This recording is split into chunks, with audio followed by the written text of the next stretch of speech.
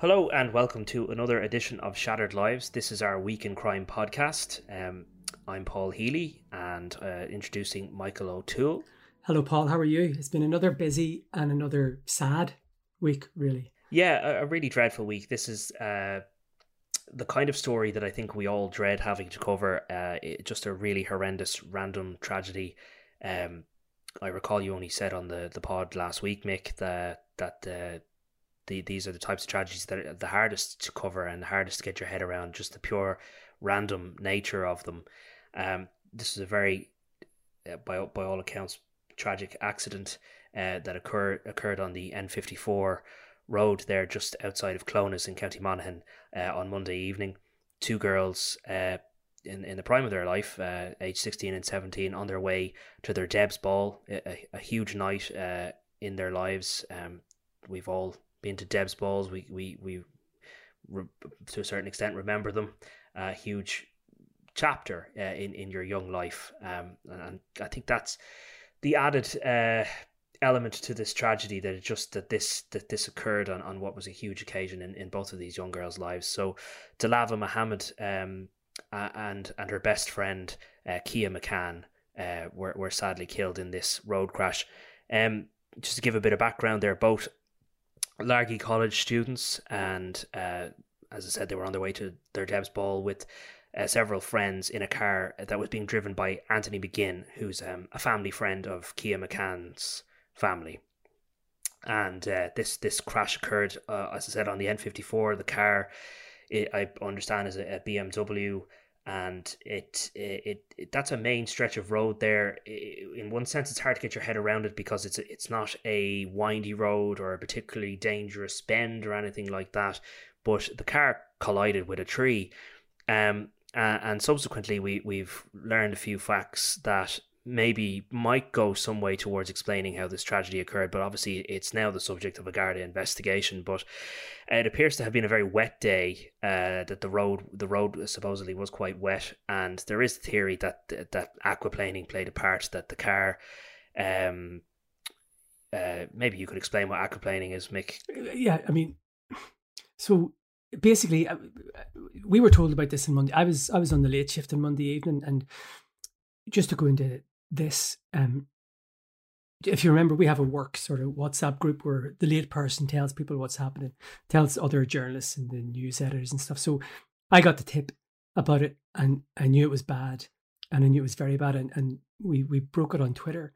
But I was told that two children were dead at the time, but we didn't, and we couldn't say that. We can't say that when you're tweeting it. You just said it's a very, very serious road accident. But I think most people knew. But what got me was, I told the group, right, look, there's been a really bad accident in Monaghan. Seems to have been a bar crash.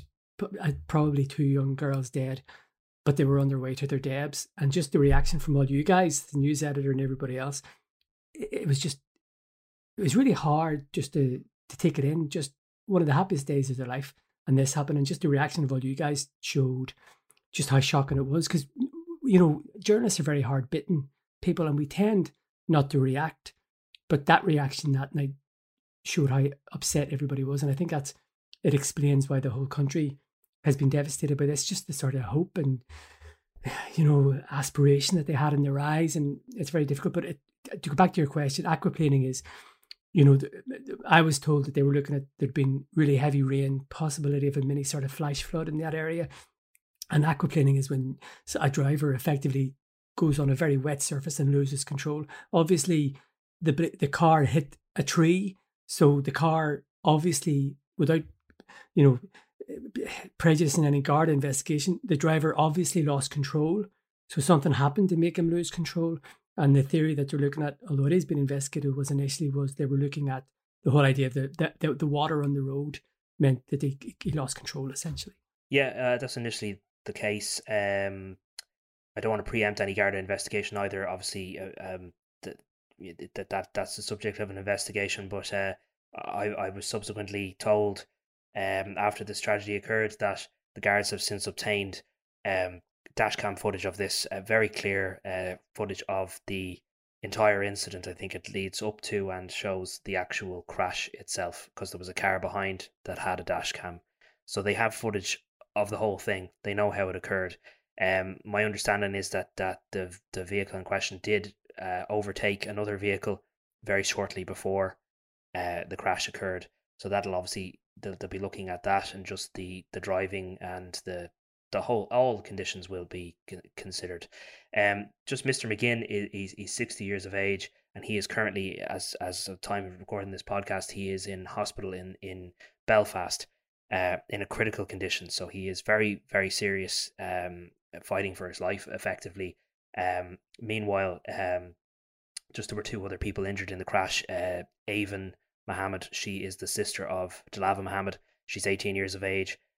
She was initially in a critical condition. She's now in a more stable condition, I'm told. Still serious, but no longer considered critical. And she is in Beaumont Hospital. She was transferred there overnight. Has very serious head injuries. Obviously has lost her sister. Very, very difficult time for her and her family. And then just Oisin Clerkin, then he's a 18-year-old man, and he was Kia's Deb's date, if you will. There's a very heartbreaking photograph of the two of them together, just very shortly before the crash occurred. There was also a photograph of Kiea actually shown today at her funeral, which we'll speak about now, which was taken an hour beforehand. There's just beautiful photos of the two of them, of it, dressed up in their dresses, getting ready for that big night in their lives. Sadly, those are the photos that are all over the papers. They are the last photographs ever taken of them, and yeah, that's just dreadful sad. I find it unbearable. Just for listeners, I did speak about covering car crashes and the randomness, and how I find it very difficult because our job is to explain, and sometimes you just can't explain random accidents in the wrong place at the wrong time.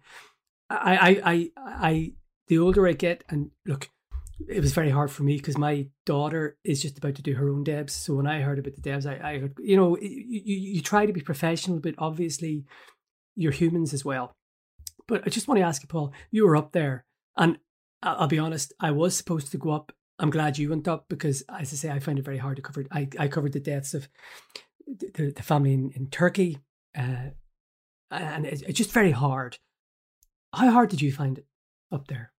Well, I think, just to give people an insight into how our job works, it can be a little bit, how do I put this?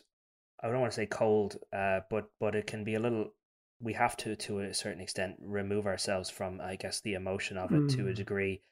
At that point in time, going down that morning, going up to Monaghan, we had the details, obviously, that two girls had died and others were critical. We didn't know the names at that stage of the deceased, and my job, very much like the job of any reporter, was to get as much detail as possible, which included getting the names of the victims and then in turn photographs of the victims. That's never easy to do because you're wary of the fact that, look, people are obviously grieving. It's a very difficult time and emotions are high, and sadly, you have to do that. You have to go there and speak to people that knew them, and to try and verify who they were and obtain a photograph of them. And we have a system in our paper. It might be different in other newspapers, but when you obtain a photograph and you think it is the person, you show it to as many people as you can, ideally at least 3 people who know those persons intimately well, ideally their whole lives or several years, and ideally a family member, especially when they're very young. If a family member has, I suppose, given their blessing to give you a photograph, that's really what you're seeking. You're hoping and you're mindful that you're trying to pay tribute to these people, and they're more than just a statistic. We've said this before, in my mind at least, and I know that you feel the same way, Mick, that it's about sharing who they were as a person. They're human beings. They're more than just a road traffic statistic. And, I think most people recognize that. So it really wasn't long before, I mean, now the days of social media, there were tributes up to Kiea McCann pretty quickly. I got the name, confirmed it, and the photographs then, I mean, they confirmed themselves. There were plenty of tributes, obviously, on social media, and all of that. So I mean, that's the job side of it. That's the I suppose, taking emotions out of it side of it, and just trying to explain how it works. Yeah, look, it's only afterwards that I suppose maybe it hit me. I think I've recently I've after this podcast I've just watched the funeral of Kiea McCann, and it really hit me then. I just watched her family.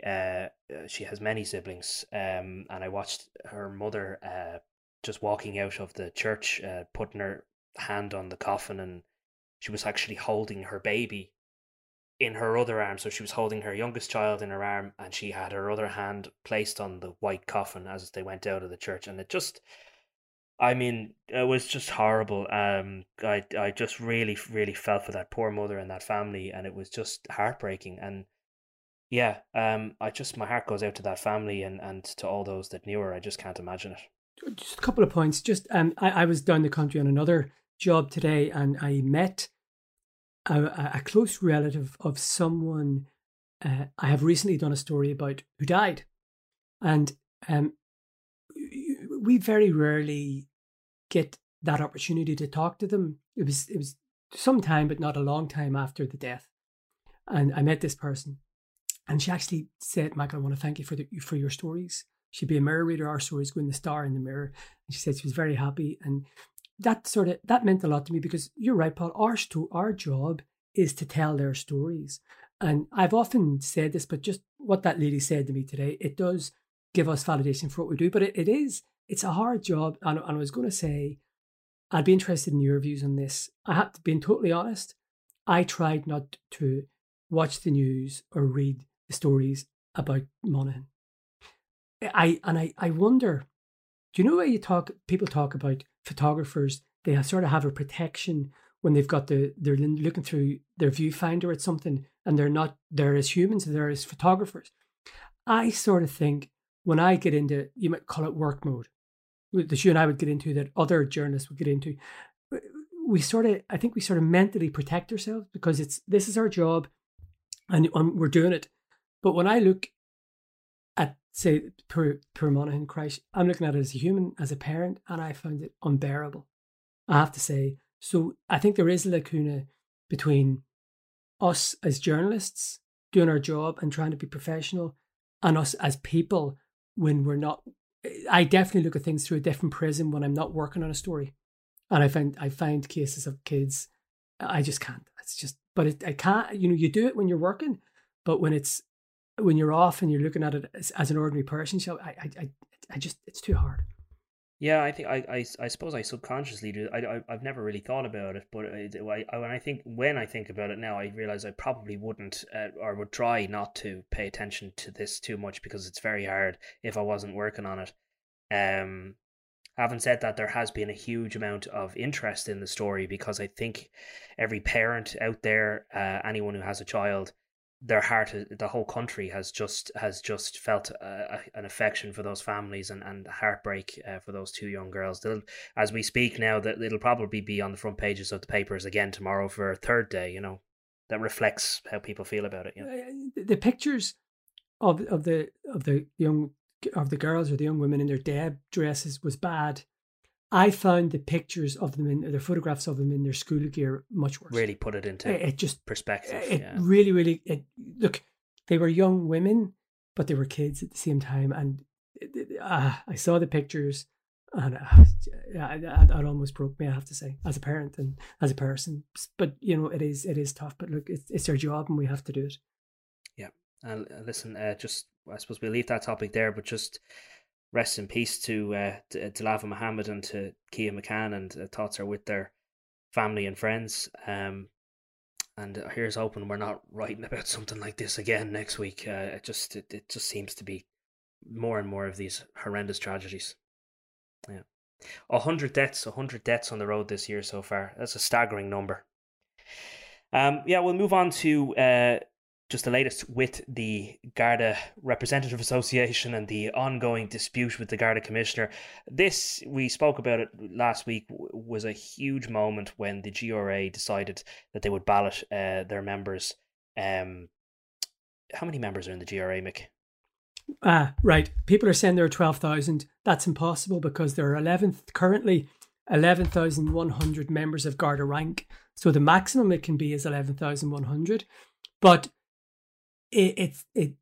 there are some Gardaí, like there are some sergeants who are not part of the association, but 99% of them are. So you're talking at least 11,000, but it can't be more than 11,100 because that's all there are. There are of Garda rank. So the GRA obviously is for members of Garda rank. There's the Association of Garda Sergeants and Inspectors, self-titled. Then you have Chiefs and Supers associations. So the GRA, it's the biggest one, and it's probably I'm not going to say most important, but it attracts the most attention, shall we say.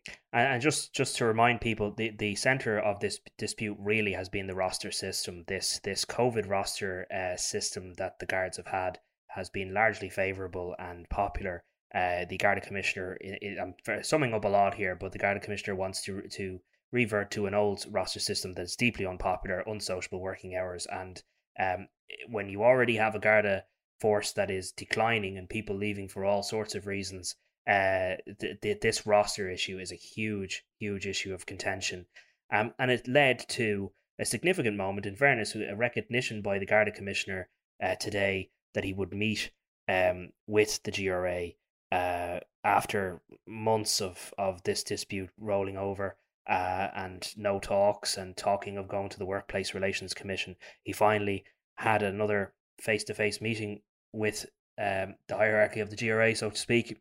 But the result of that, Mick, I think as we both know, and we've heard from many people at this stage within the organisation, it didn't go well, did it? No. So Ronan Slevin, who is the interim General Secretary of the GRA, put out a circular to each CEC member. I'm going to pretend you got it and give it to me, but I have it here. Have you seen it? I've seen his statement. I haven't seen haven't seen that. Oh, okay. Well, so basically he said that the Commissioner wanted to discuss some of the concerns recently raised. Now, that some is really important because we were given an indication, by people yesterday that he wanted to raise the concerns, but now they're saying some of the concerns. And essentially what has happened, the GRA, Mr. Slevin said in his message to CEC members, "We are disappointed to report that there was no meaningful progress on the issue of rosters. In fact, the Commissioner reiterated his intention to revert to the pre-COVID roster in November and stated that his team have already begun preparation for the implementation of this." So the Commissioner is not returning. He did talk about, because there were concerns, say, about training, about suspensions, various ancillary things. The elephant in the room is rosters, and it's a very important issue for most Garda members. But the Commissioner wasn't up for talking about that. He talked about everything else, from what I understand. But he is fixed to go ahead. Now, one slightly nuanced aspect, what the Commissioner has said was, if there's no deal between the representative associations and Garda HQ by November, he will bring it in. So, in a sense, he's really putting it up to the GRA and the AGSA. But okay, if you don't have a deal with this is going to happen. So, some sources would say that he's sort of trying to call the GRA's bluff. I don't know if that's the best strategy, the Commissioner's strategy to have or whatever. So really, the roster will change in November if in the absence of another deal. So I would say the representative associations are now under pressure to get another deal. So it might, who knows, it might work for the Commissioner to his benefit. But what I think we'll say, that, look, we did think that the vote of no confidence in the Commissioner was going to be this week. But just the statement, it's been pushed back, so it's going to be in the next 3 or 4 weeks. As I said, there are approximately 11,000 members who can vote. What percentage do you think are going to vote against the Commissioner, Paul? Is it going to be like one of those tin despot states that they vote for the president and he gets 99.99%? I don't think it'll be that high, but will it be high 80s? I think it's the impression I got from the GRA conference earlier this year, like that there was a reservation towards voting for a motion of no confidence, and there certainly were more reserved conservative guards there who were kind of, let's give him a chance and let's not take that drastic step. I think matters have deteriorated significantly since then. So yeah, I mean, you could be close to 80% of dissatisfaction at this point. Tell me, what do you think the consequences of a vote of no confidence against the Commissioner would be? Because just to explain, it is unprecedented. It has never happened before. The CEC, which is the ruling body, the governing body, of the GRA had a vote of no confidence in previous Justice Minister Alan Shatter. I was probably a decade ago. I'm trying to remember when he was there. But that was the CEC. This is every Garda GRA member in the country, 11,000. So if they vote overwhelmingly against him, where will that leave him? Will it have any effect? Well, I was just going to say, could this bring down the Garda Commissioner? There is a view that the Commissioner is bulletproof because he has the support of the Cabinet, essentially. He was brought in to do a job. And the Minister has only very recently asserted her confidence in him. She spoke of her full confidence, and I don't think it's like football chairmen and football managers. I think if the Commissioner or the Minister says she has full support in him, she has full support in him. But I think it's fair to say it will. It couldn't. How can it not damage him if his his officers who are out in the beat every day protecting the people and the state say they don't have confidence in him? That has to affect him. And I wonder, would his bulletproofness, I know that's not a word, I've just made it up, in political circles, would that be damaged or dented or tarnished by this? In other words, would the politicos, I'm not talking about Justice Minister Helen McEntee, because it's all politicians feed into the system. If politicians start to say, I'm not overly happy about this, could that put a bit of a luster on the confidence that Mr. Harris enjoys at the minute from the whole government? I can't see how it wouldn't damage him, I'll put it that way. Yeah, I think the government would have to take it extremely seriously. You're talking about close to 12,000 members of Garda Síochána who would express their dissatisfaction or no confidence in the boss. I think that if the government were to ignore that, that would be a drastic move for them. It would show that the government itself is ignorant to the concerns of members on the ground. Now, we're talking hypothetical here. We don't know what's going to happen. We won't know the result of the vote until November. But I think, the government would have to take that extremely seriously. So it would be fascinating to see what happens. And I'm just into the realms of speculation. As I said, we were given indications earlier this week that the vote would happen next week. But it's now been pushed back maybe 3 or 4 weeks. I wonder, and we never know, but I wonder, is there stuff going on behind the scenes? Who knows? But that might be one indication of why I might be completely wrong, but I'm just thinking, well, it's supposed to be next week. Now it's going to be 3 or 4 weeks. What will happen in between? That would indicate something's up, doesn't it? Well, yeah, because they did think it was going to take place next week, and now it's been put back. So let's watch this space, shall we? We'll be interested observers. I imagine we'll be talking about it again very soon.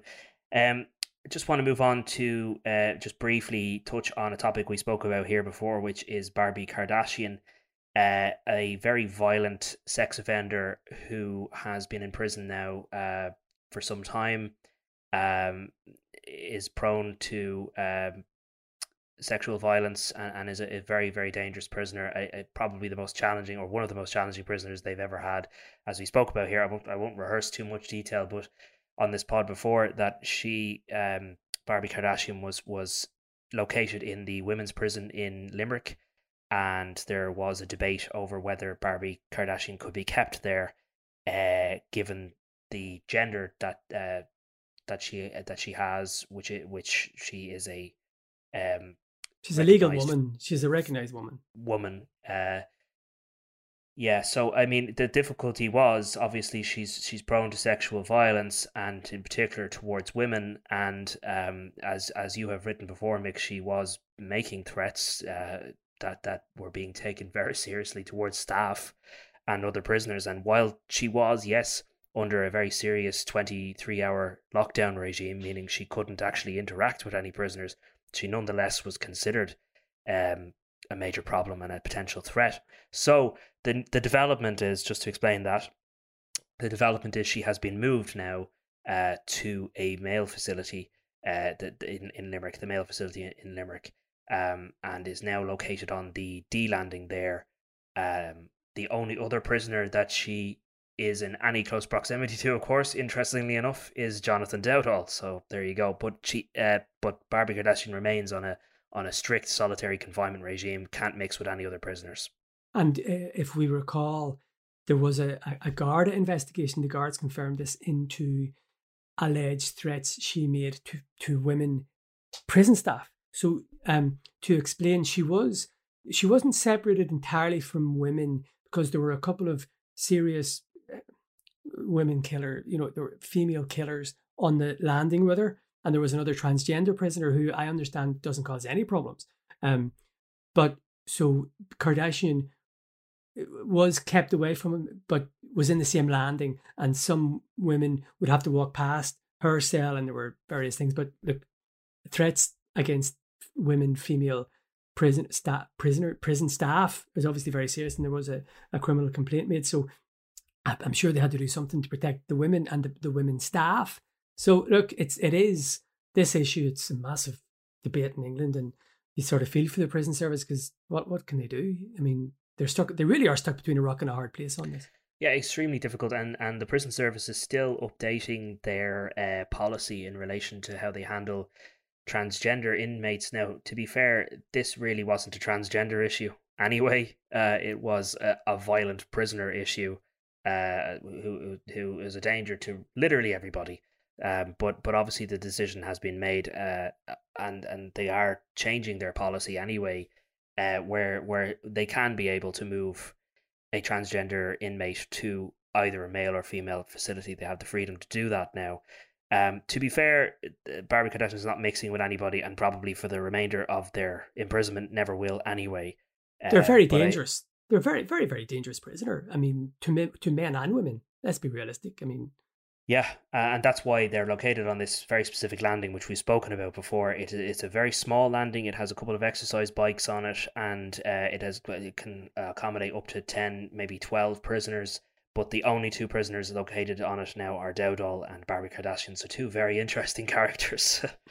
And didn't we speak about this also? That isn't there is it effectively a new prison, or there's a new block being built where the solution probably be to have them in there, really, isn't it? Isn't that what Well, where we last left it was the prison service were considering basically creating a landing all by itself for transgender inmates, and that may be facilitated in this new facility, yeah. But again, this isn't really a transgender issue. It's a serious sexual violent prisoner issue, I think, and they're dealing with it as best they can. And to repeat, the other transgender prisoner who was on that landing, not a bother. No problems. No problems. So it's obviously Kardashian is a serious problem. It's an interesting case. Again, I feel like it's another one of those we'll keep talking about because there's just so many developments in it. I don't envy the prison service having to deal with either of those prisoners for completely different reasons. That's Dowdall and Kardashian. We'll just move on because obviously this is still rolling into another week where the discussion on violence in Dublin continues. I note that our colleague Louise Byrne there just did an exclusive interview with the Taoiseach Leo Varadkar and actually spoke to him and got his personal views on what it's like in Dublin at the moment. And he said that he feels safe walking around Dublin. Bear in mind, he does have a Garda escort, but he said a special detective unit, armed escort. Yes, so you know. So he says he feels safe walking, and he mentioned, signalled out that that he walked through Parnell Street. He went to see Oppenheimer, and he has been in O'Connell Street a couple of times recently. He's signaling out those areas because look, those are the areas we're all talking about in the inner city, where all this violence is supposedly happening. And he's saying, well, I'm walking around the inner city and I feel safe. I would bear in mind that he's probably safer than most people. But look, it's interesting. There's a buddy of mine on Facebook.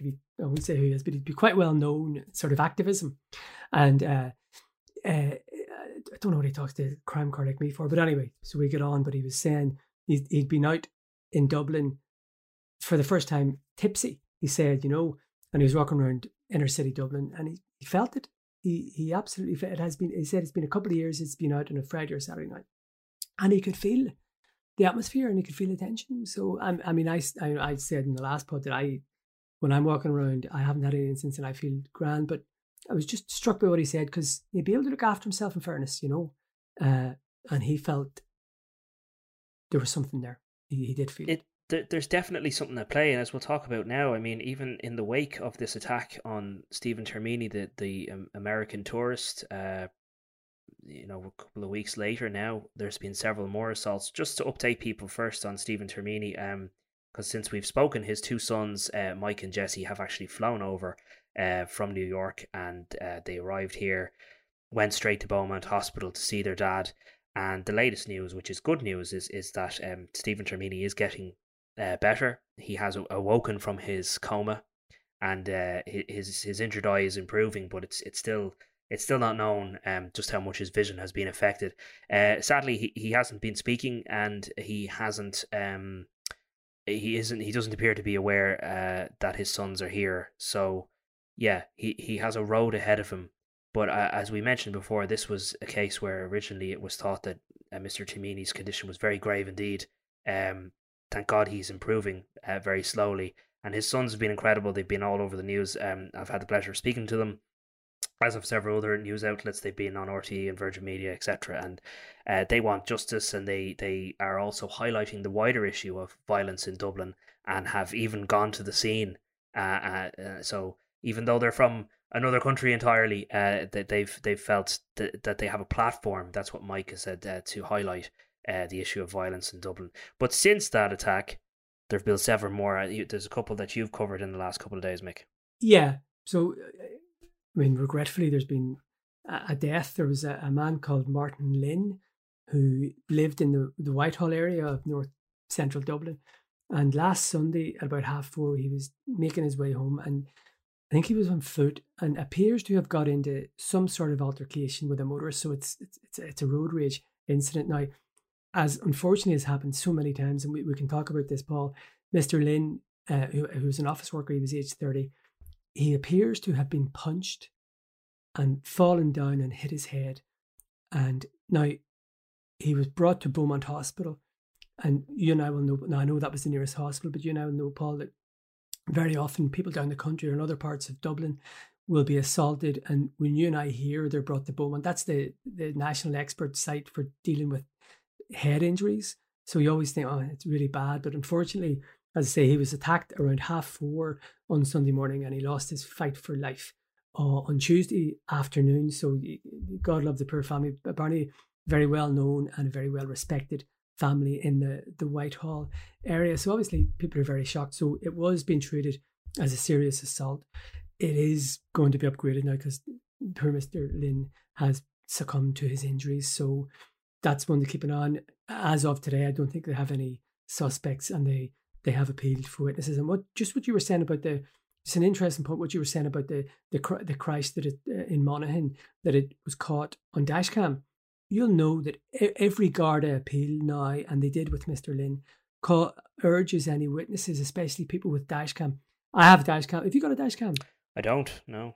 Oh, well, I do. And the number of people I see with him, so they're very common, and they can help Gardaí because they are an unblinking eye, and people do come forward with dashcam, and they have been responsible for helping Gardaí solve a lot of crimes. But look, I don't think at this stage there's any suspect nominated or identified, but it was in central Dublin. Although it was 4:30, I'm sure there were plenty passing by, because there would be still passing motorists and that sort of thing. So it's one to keep an eye on. But just obviously, Mr. Termini was a tourist, and I got a week on, I think it was Tuesday, about a tourist from London who was assaulted over the weekend. So I did a bit of digging, and we got it confirmed, but it turned into a really bizarre story. Essentially, two men, a London tourist and another man who I believe is foreign but is living in Dublin, on Sunday evening, within an hour of each other, the two men were attacked by a pair of women each. So the Gardaí would believe it, and it was the same MO, and it's the same sort of thing that happened. So the Gardaí would believe. That's so unusual. But essentially,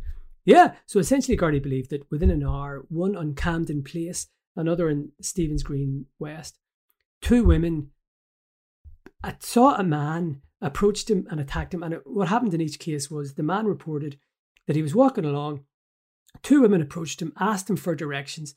He was talking to them, and one of them took his mobile phone. He started struggling, and then he got clocked and knocked out and woke up on the ground and came to. And his mobile phone was gone. And I think in one of them, they took his necklace or chain from his neck. And then the other fella walking along, same thing, two women asking for directions, take his mobile phone somehow, maybe he had his phone out or whatever. He remonstrates and tries to get it back, and they clock him again, and he's knocked out, and he comes to on the ground. So there's a significant Garda investigation. It's Pearse Street Garda Station. The same team are investigating 2 attacks. They're obviously, I mean, it's not for us to say, but, you know, I'd be amazed if it wasn't the same two women who carried out both attacks. But it's just, firstly, it was another tourist who had come here, was socialising and was attacked. But secondly, there's 2 women going around attacking men. That is just crazy, yeah. Most men are responsible for most attacks, and men are also most victims in attacks. Very rare for women to attack men like that, but it happened twice within the space of an hour. So I did not see that story coming at all. No, that's bonkers. God, the world's gone mad. I'd love to know that. We'll hopefully learn the full context of that when the Garda investigation concludes. But that's highly unusual. Yeah, I think we're going to be having this conversation for weeks more to come. Is there something at play here in Dublin? Like, has it become more unsafe since COVID? I mean, or is it a case of are we now hearing about more incidents because a highlight has been put on it? I suppose, that's what I wonder. But even still, that incident that you're talking about, that doesn't sound like that happens every day. No, but without going inside baseball, people hear about attacks like this largely because we find out about them. Yeah. Now, I know the Gardaí do, like for example, with the assault on Mr. Linney wasn't named because it was an assault. The Gardaí publicised that, but there's an awful lot of assaults that the Garda press office aren't told about and they don't publicise. It's us hearing things and then we go to the press office. So our job is to tell people what is happening. So, if it weren't for us, an awful lot of it would go unheralded or unknown to people. So I think that is important. But one thing I might suggest, maybe our listeners could either DM you or me or Kieran Bradley if they want to tell us what their experiences of Dublin or antisocial behaviour. That's a really good idea.